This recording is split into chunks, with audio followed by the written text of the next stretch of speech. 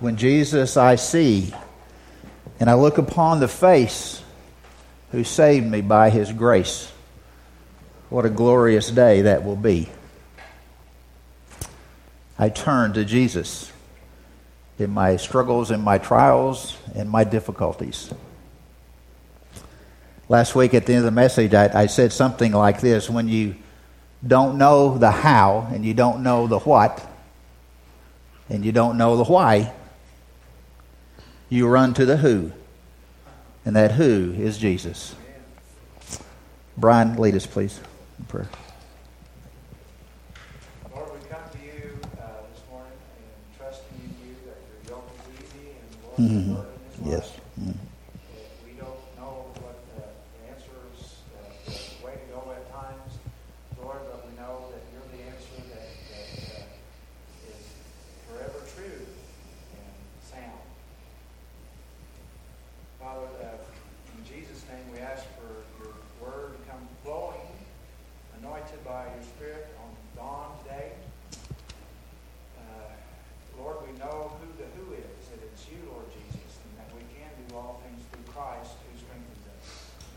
Lord, I just thank you for a word in season from your living word today through Pastor Don. And Lord, that I thank you, Father, the enemy's dealt with through you, Jesus, and that there's therefore now no condemnation. And for lives to be transformed through your living word of your Son, Father. And we thank you, Lord, for the gift of your Son. We thank you, Lord, that we can do all things through Christ who strengthens us. And Lord, we prayed today already about hearts that were open, ears to hear what you're saying, Lord. And we thank you, Father. We're going to sit in your presence this morning and hear from heaven, Father, through your word in Jesus' name. And I thank you, Father, for this church. I thank you, Lord, for your move of your Spirit, Father God, as the gospel of Jesus Christ goes forward from here. Because you're our anchor. In Jesus' name, Father. Amen. Amen. Thank you, Brian. Thank you, brother. We'll be in 1 Kings today if you would like to turn there. Again, 1 Kings is right before 2 Kings. I'm going to use that joke until I hear nobody laughing, okay? So if you want me to stop doing it, just be quiet when I say that. Yes. We'll be in 1 Kings 19 if you want to turn there. The title of the message, a little bit different. It's called Mount Carmel, or the Wilderness of Beersheba. Been there and done that. We're going to look at an encouraging message over discouragement, if that's possible. That's what we're going to try to do today, okay? We're going to look at the prophet Elijah. There's so much in these verses that you can't get all of it, and maybe one of these days we'll come back and relook at some of this stuff. But we're going to look at the prophet Elijah. And Elijah is not much different than you and I. Okay? Elijah was bold and decisive on many things. Elijah was timid and fearful in many things. Elijah had experienced the power of God in his life, and yet he knew what the depths of depression was. He knew the struggles of life. And yet God used him in a great and a mighty way. We read in the book of James, the name of Elijah, his name means, my God is the Lord. But what we will find out today, that Elijah really is not much different than you and I. He had the same struggles, the same issues that you and I have. He was a man after God's own heart. But yet we find that he's not perfect. We find that he failed. We find that he is depressed. We find he is defeated sometimes. So we're going to look at him today, and I just want you to understand that in Elijah's life and in your and my life, we will have spiritual victories. We're going to have those spiritual highlights, if you will. And yet, very possibly, we can have some of those low lives, We can have those depths of discouragement. We can have those times of despair and depression in our lives. And I think in our minds, at least in my own mind, sometimes the thought comes up that I am a believer. You know, should I not be immune to discouragement? I mean, should I not be immune to that? Should I just, maybe I get a shot and not have to worry about depression and discouragement? And yet we find that sometimes God leads us through bitter waters to teach us and to mold us. So we're going to look at that today, okay? Elijah comes on the scene in chapter 17. And it's like he just appears out of nowhere in verse 1. I know he didn't, but according to God's word, there he is. And he preaches a message of Israel, it's not going to rain until I tell it to rain. Okay, that's what he's telling them. He said, it's not going to rain until I and God tell me it's going to rain, then I'll let you know when it's going to rain. And what he was doing, he was telling the Jews that you have been such sinful people, that God is bringing discipline, he's bringing chastisement to you, and he's going to do it through no rain, through drought, and through famine. Now, I don't know about you, but for me, that is probably not a good way to start a person's ministry. Okay? I didn't do that my first message I preached to you. I mean, it's probably not a way to start, but that's how he starts. And then God tells him, said, you need to go hide yourself down by the river. I don't know if he had a van down there by the river for him, but he said, go hide yourself down there by the river. And Elijah did. And the Bible tells us that the ravens came and brought him food and brought him water and brought him meat to sustain him over this period of time. He had spoken God's word, and now God says, I'm going to provide for you. And the birds are going to bring what you need in order to provide for you. A few months after that, the Bible says God told him to leave and go visit and go stay in a house of a widow lady who had a son, and he does that, and he goes there, and he's been there for a couple of days, and the Bible tells us that this son of this widow lady dies. And the widow lady kind of blames Elijah, like why'd you come here? If my son's going to die, you must have caused it. And the Bible says that he prayed, and he went and grabbed the dead son and held him and prayed over him. And then the Bible says he laid him down in the upper room, and he says he laid on him 3 different times while praying, Father, just raise this boy up. And guess what God did? He raised the boy up and brought him from the dead and brought him back to life. Now, I don't know about you, but that is a super big victory, miracle, spiritual high that he had. I mean, can you imagine? There you are, and the boy is dead, and all of a sudden he gets up and he's walking around now. What a victory. I don't know about you, but I'd be kind of just giving one of these, you know. We read in chapter 18 of that great Mount Carmel experience where the prophets of Baal challenged Elijah to a cook-off, to a barbecue, if you would. And you know the story where they said they decided, we're going to put a calf there on the altar, and then whoever's God brings down fire from heaven, that must be the true and living God. And you know the story that Baal did all they could do, and all those prophets all they could do, and there was nothing, no fire from heaven. Imagine that. But when Elijah had his turn, what happened? He prayed, and fire from heaven consumed all the sacrifice. What a super victory for Elijah. Can you imagine? Fire from heaven, boom, bam, whoa. And he has this spiritual high. He's witnessed this miracle. He's prayed for this miracle. And the miracle has happened, and God has blessed him. And he, again, was probably walking around thinking he's some stud muffin, because look what God did at my hands. Mount Carmel experience, God bringing fire from heaven. And then in the next few chapters we read, next 2 verses we read, that now it's now time for the rains to come back, if you would. It's been 3 years. And after Mount Carmel, 3 years after that, the rains come. He prays for the rains to come back. Another miracle. I want you to get this. These are super miracles that he is getting to experience in his life. And I can just imagine if anybody had the right to have a spiritual high, if you would, to feel super close to his God, it had to be Elijah. I mean, those kind of miracles just don't happen every day. I mean, that is a huge, big deal. Big deal. And he's sitting here with a spiritual high. And anybody that's on cloud 9, it ought to be him because of what God was doing in his life. 3 super miracles, or really 4 if you count the ravens bringing him meat and food morning and at night to feed him. Maybe there's 4 miracles right there. There's a lot in those chapters. And then that brings us to chapter 19. Chapter 19 is where the message I need to come from. And let's look at verses 1 and 2.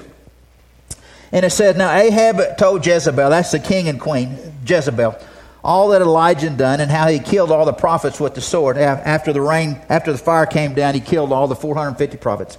And then it says, Then Jezebel sent a message to Elijah saying, So may the gods, little g, do to me and even more, if I do not make your life as the life of one of them by tomorrow about this time.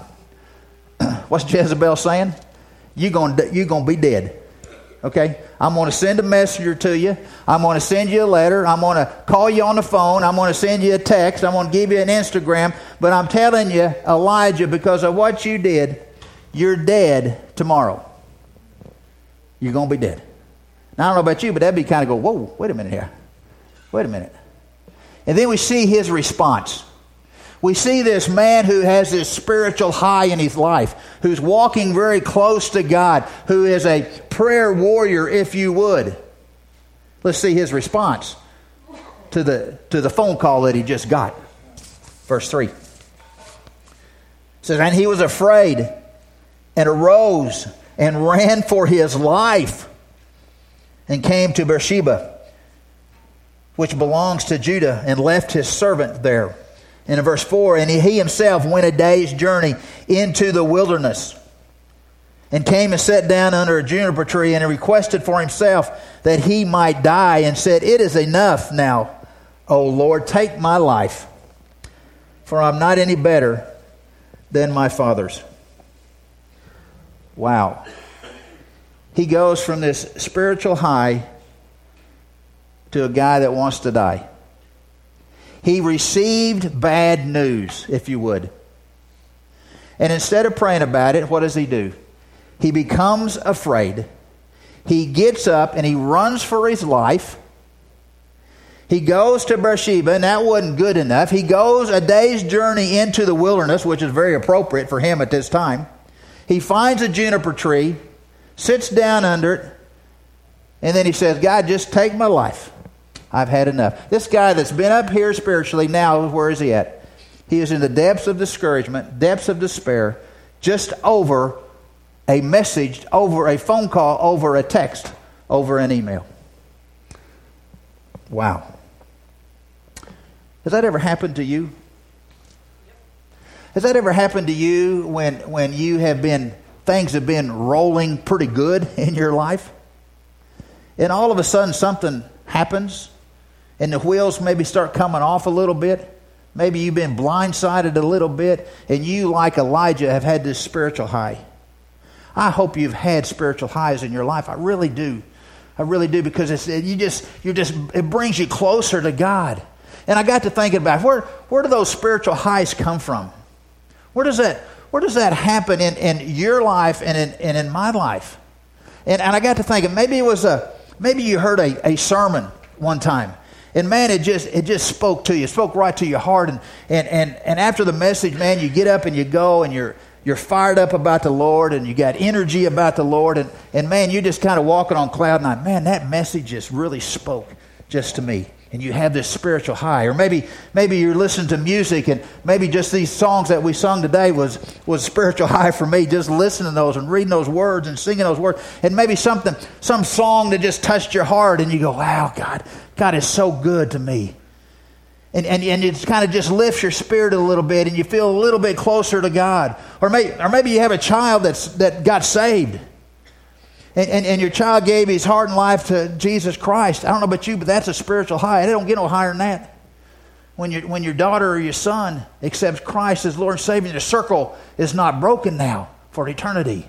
That's a spiritual high. Or I was talking to a gal this week, and she said, I prayed for my husband for 35 years. 35 years I prayed for my lost husband. And before he died, just months before he died, he was in a nursing home. And he gave his heart and life to Jesus Christ.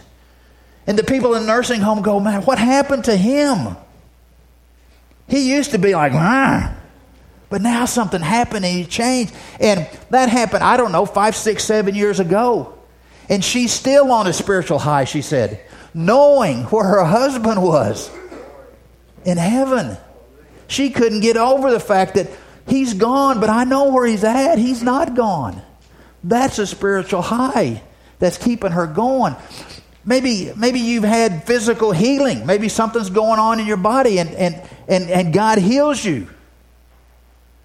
And you think, man, I'm close to God. I'm so thankful for that. Maybe God answered a prayer that you have prayed in the past. 35 years maybe 6 months, maybe yesterday. But you see God working and you see His hand, and it just reminds you how good God is, and you kind of start walking around. Maybe I got this spiritual high, kind of like Elijah. I've seen kind of a miracle, if you would. Maybe you led some lost person to the Lord. Spiritual high. It don't get no better than that either. Spiritual high. Whatever it is, I hope you've had some of those where you just seem to walk a little closer with the Lord and you see God's hand. And like Elijah, he has this Mount Carmel kind of experience. I hope and pray that you have had Mount Carmel kind of experiences. And I tell you this, but the first point I want you to understand in the message today, the great successes in life are oftentimes followed by discouragement. Okay? Not to be a pessimist, but to at least warn you.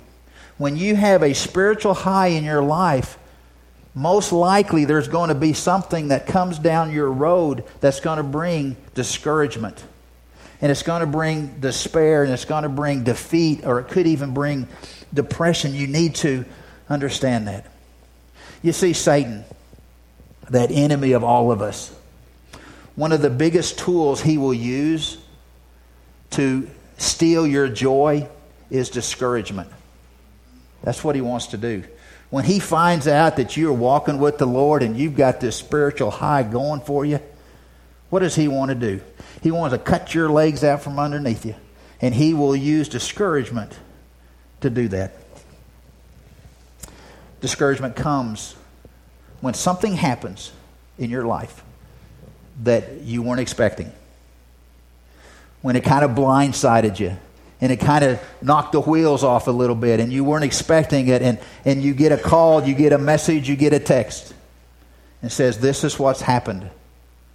I'm telling you, you just need to be prepared, because it will happen, because Satan will make sure that it happens. We must understand that after every spiritual victory, there could be something happening. Elijah, 3 great miracles in his life.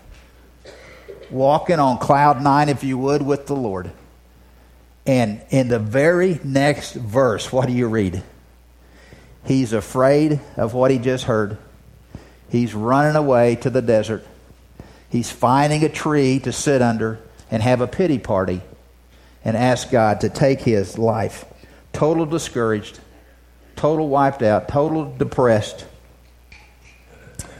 Don't be surprised when the enemy tries to do that. God sometimes allows that to happen in your life. Did you know that? Sometimes God allows the enemy to bring discouragement into your life. Well, you say, Don, why would he do that? Doesn't he love us? Yeah, he loves us. But you see, sometimes a trial, a test, discouragement, a struggle comes into our life in order to prove to us whether or not your faith is real or not. Is your faith genuine? Do you really, really believe what you profess to believe? And He's going to use that trial, that discouragement, that test, to mold and shape you into the person that He wants you to be. Elijah will be a changed man here eventually. Because even though he went to the depths of discouragement, he allowed God to change him. He allowed God to help him. He allowed God to work in his life. Because you see, miracles don't happen because of our faith. Okay? A spiritual high comes into our life, yes. But God uses the everyday issues of our life to teach us how to trust Him more. To give us everything that we have back to Him. And we know once we get through that depth of discouragement, God has a different road for us. And He'll take us out of that road. Be prepared when you have spiritual highs in your life that the enemy will come and try to take that away.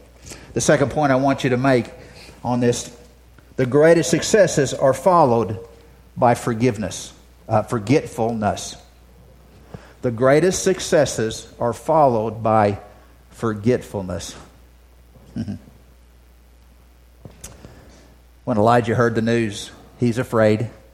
He runs, he hides, wants to die. Elijah forgot about the 3 miracles that he just witnessed just the other day. He forgot about witnessing God's powerful hand in his life. He forgot about how God took care of him at the river with the birds feeding him. He forgot that God called fire down from heaven. He forgot that God had the power to raise that little boy up from the dead. He forgot all about that. And that's what happens sometimes in the life of a person who finds discouragement. They forget the Lord. There's one other thing that he forgot that I think is so important that we've got to understand. He forgot to pray. He forgot to pray. Every one of those miracles, every one of those 3 miracles were bathed in prayer.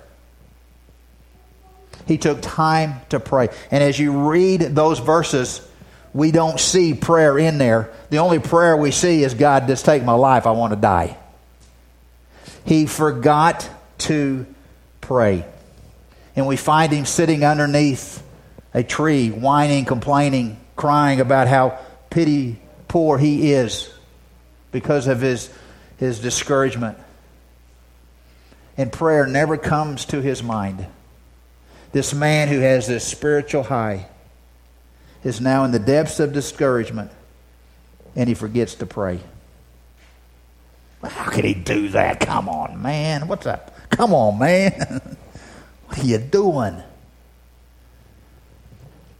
Is that the way you and I react when a trial or a test or a struggle or a discouragement comes into our life? When something happens in our life and the phone call or the text or the friend comes by and says, man, I got news for you. Is that what we do? Is that what we do? Are we just not much like Elijah when we got that text from the doc?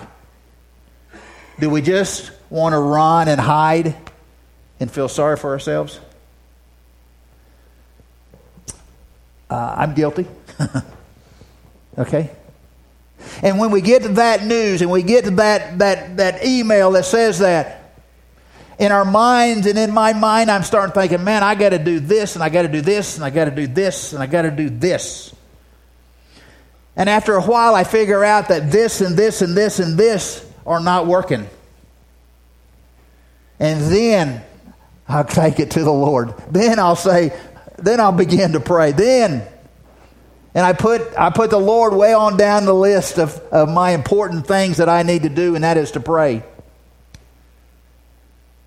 And I find that this doesn't work. Because when we're being led down the bitter waters of life sometimes, our first priority, our first thought must be the Lord. Must be taking it to the Lord. Must be running to the Lord. not figuring out the who, the what, and the why, but running to the one that we know can help us during this time. And that one is who? It is Jesus. It is Jesus. See, Elijah forgot how good God had been to him.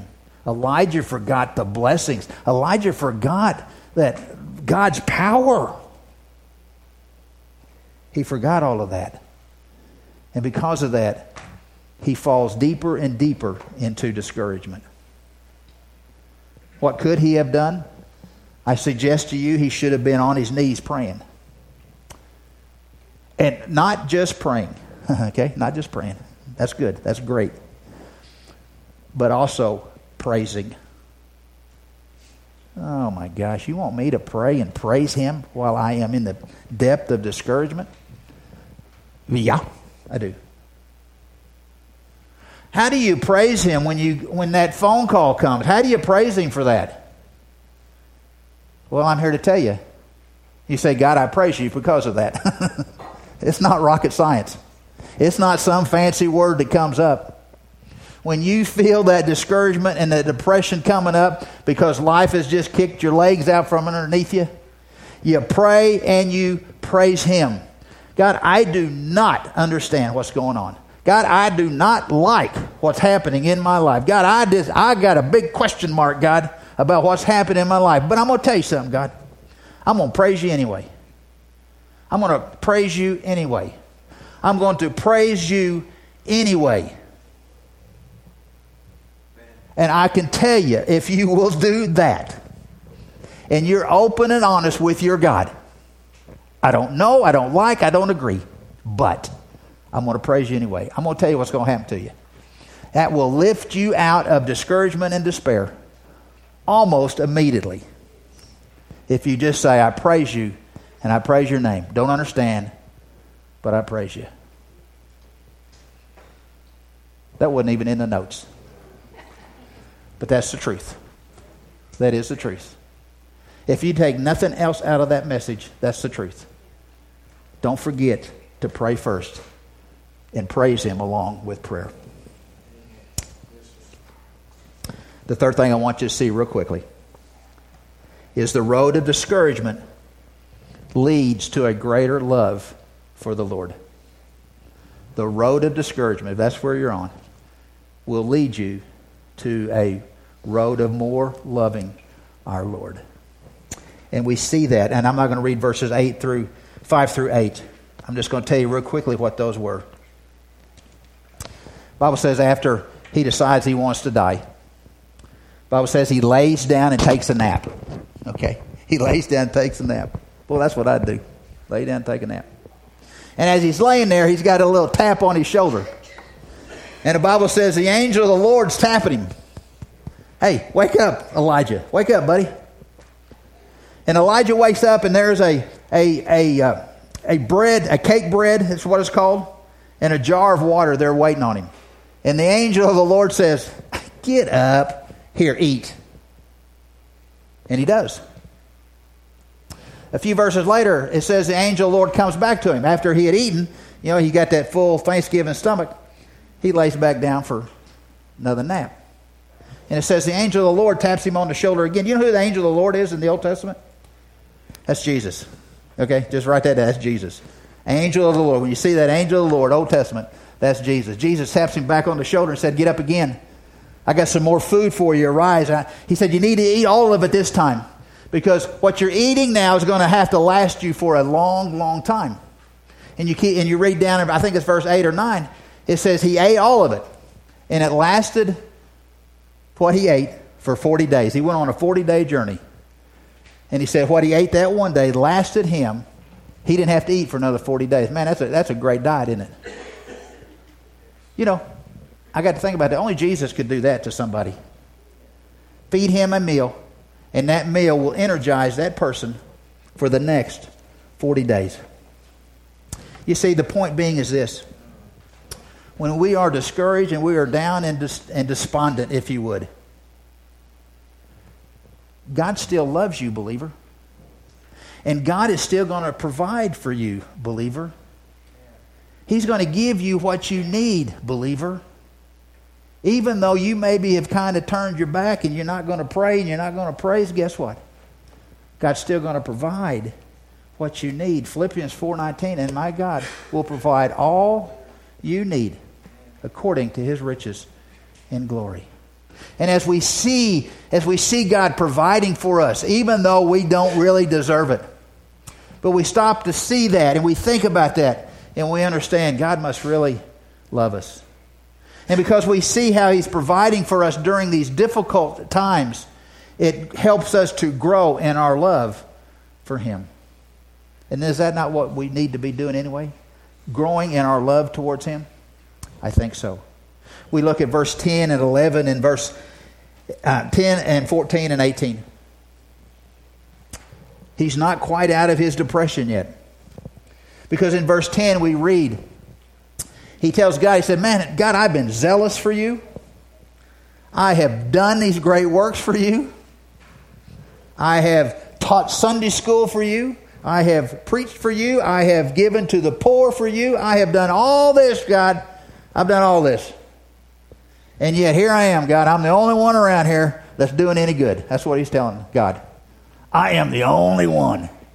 And you know what? All they want to do is kill me because of it. And in verse 14, he says the very same thing. I've been zealous. I'm the only one here. Come on, God. Help me out a little bit. And all they do want to kill me. Is that my reward, God, for being such a strong follower of yours that they just want to kill me? And in verse 18, we see God's reply. We see his reply. He said, God's telling him, he said, no, I've left 7,000 in Israel, all the knees that have not bowed to Baal, and every mouth that has not kissed him. He said, no, I got your back. I'm leaving 7,000 other believers out there just like you. You're not the only one. And when we go to work and we think we're the only believer on the job, there's others out there. When we go to school and we think we're the only one out there that's standing for the Lord, God will tell you, no, you're not the only one. I will supply what you need. I will not abandon you. I will not forsake you. You know, his word tells us that. He tells us that he will never, ever do that. I will bring encouragement to you. I will bring support to you. I will send somebody to support you. And even better than that, Psalm 34:18 says this. For those that are brokenhearted, the Lord is near the brokenhearted and saves those who are crushed in spirit.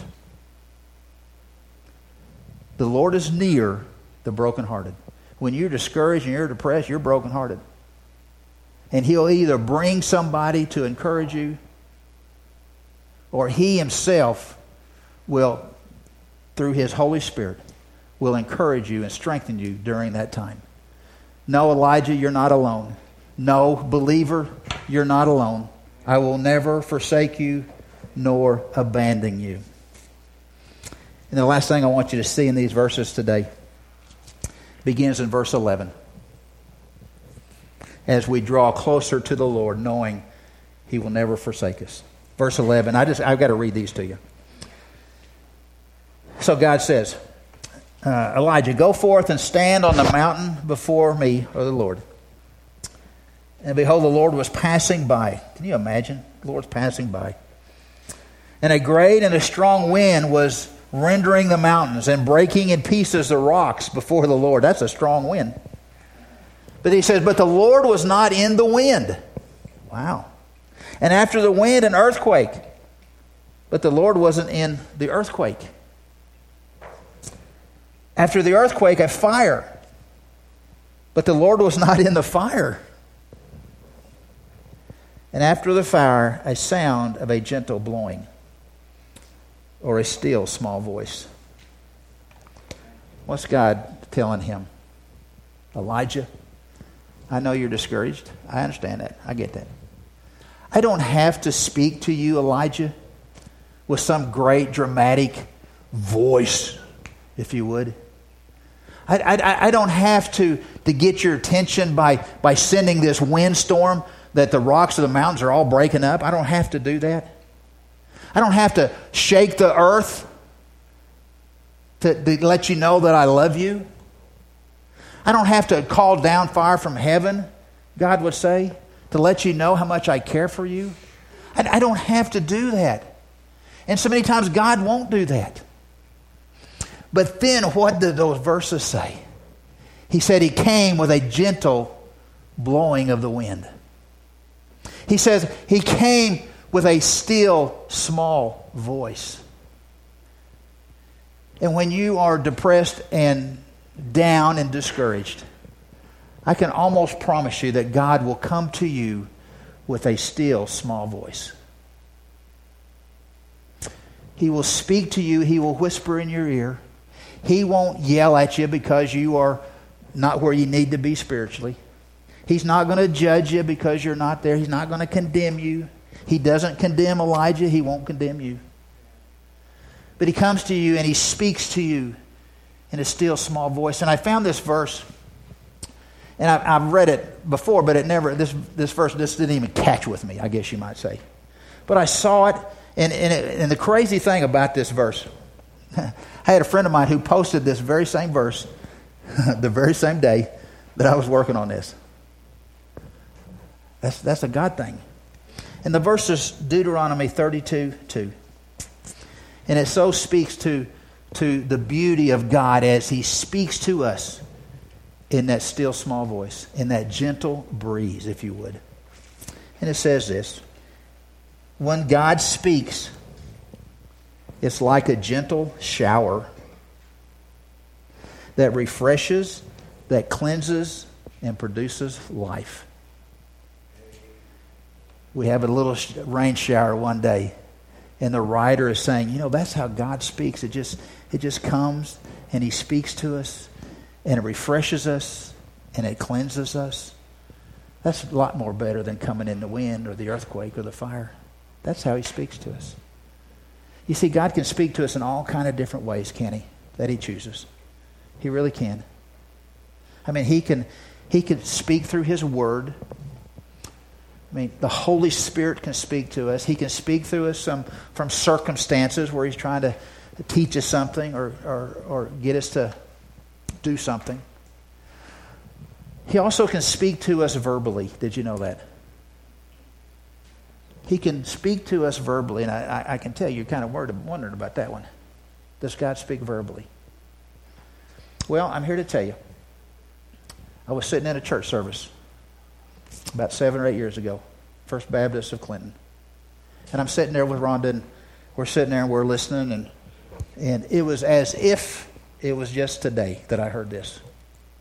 And I'll never forget it. The voice says to me, "Don, you're done here." At Clinton First Baptist Church. "Don, you're done here." That's all he told me. I looked at Rhonda, I said, "We done here." And before the service over, we got up, walked out. We were done there. You see, that still small voice, he can still do that. He can still speak with a still small voice. And when he speaks that way, you're almost more likely to hear it than through the wind and the earthquake and the fire. God still speaks. But you have to be sensitive and willing to hear what he has to say. Okay? You have to be willing to do that. And sometimes when discouragement and depression comes, maybe we're not in the mood to hear that. But I'm telling you, God taught Elijah that. He's teaching me that. He's teaching you that. That he'll speak through that still small voice, that gentle blowing of that wind. And his word will cleanse you and refresh you and put you back on the right path. When we're on the road to discouragement, just remember, God still loves us. God will supply our needs. God will never abandon us. And there's a road out of discouragement that will, if you will, allow you to love the Lord more than you loved him before. I mean, that's kind of a choice that we all have. When that call comes, do we love him more because of the call? Or do we love him less? Do we go to the knees and praise Him?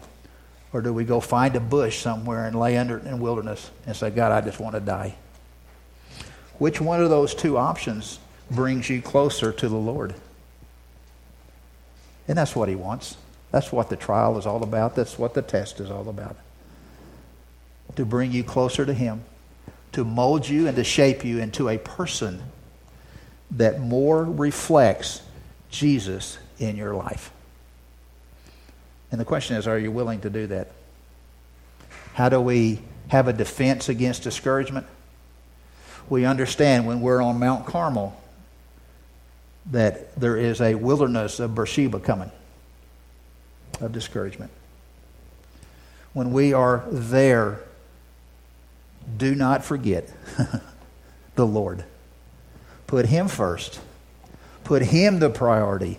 Not the issue, not the problem, not the sickness, not the cancer. Put Him at the top of the list through prayer and praise. And just understand there's a road out of discouragement that will lead you to a stronger and a better love for the Lord as you allow Him to shape you into a Christ-like person. As we begin our invitation time, I don't know how God has spoken to you, but if you are discouraged and depressed about life stuff, take it to Him and pray and praise. If you're on a spiritual high, if everything's going great in your life, not to be a pessimist, but I'm just letting you know that your enemy's going to come and try to knock your legs out from underneath you and bring discouragement to you.